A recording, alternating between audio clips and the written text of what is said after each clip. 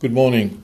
Today's parsha we read that how Dinah was tragically raped and Shimon and Levi defended her honor by wiping out the city of Shchem, and prior to that they presented a proposition that if the people of Shchem would go through bris milah, they would be very happy to so to speak, join forces.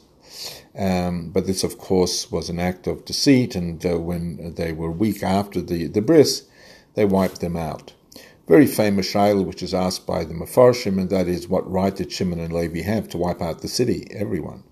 There aren't many Rishonim give answers. The Rambam's answer is that we know that the Ummas Ha'olam, nations of the world, are obligated in fulfilling the Zayin Mitzvot B'nai Noach, 7 Noach laws, and one of them is to set up a judicial system. And since the people saw that Shchem had stolen their sister, kidnapped her, and they saw and did nothing, therefore they were all chayiv and they were guilty, and they would be put to death.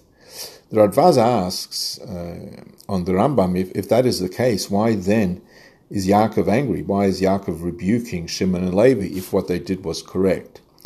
So the Rebbe answers and he says that Yaakov was not angry with them per se for the fact that they wiped out the city. That was al pi halacha. But what he was upset about was the manner that they did it. So the Rebbe gives two answers in why he felt what they did was wrong. So they did it in a deceitful manner, and he was concerned that people, as a result, would look negatively at Yaakov and his family, and this would create a chil Hashem, because it would indicate that people who can't be trusted, and they should not have done it in a deceitful manner.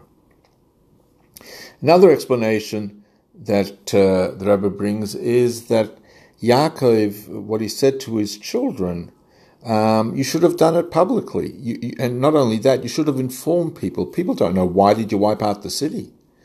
You should have informed them, the Zayin Mitzvot B'nai Noach. The people of Shchem did not fulfill their duty and obligation, and therefore they're obligated in being punished, and therefore we are now going to wipe out the city.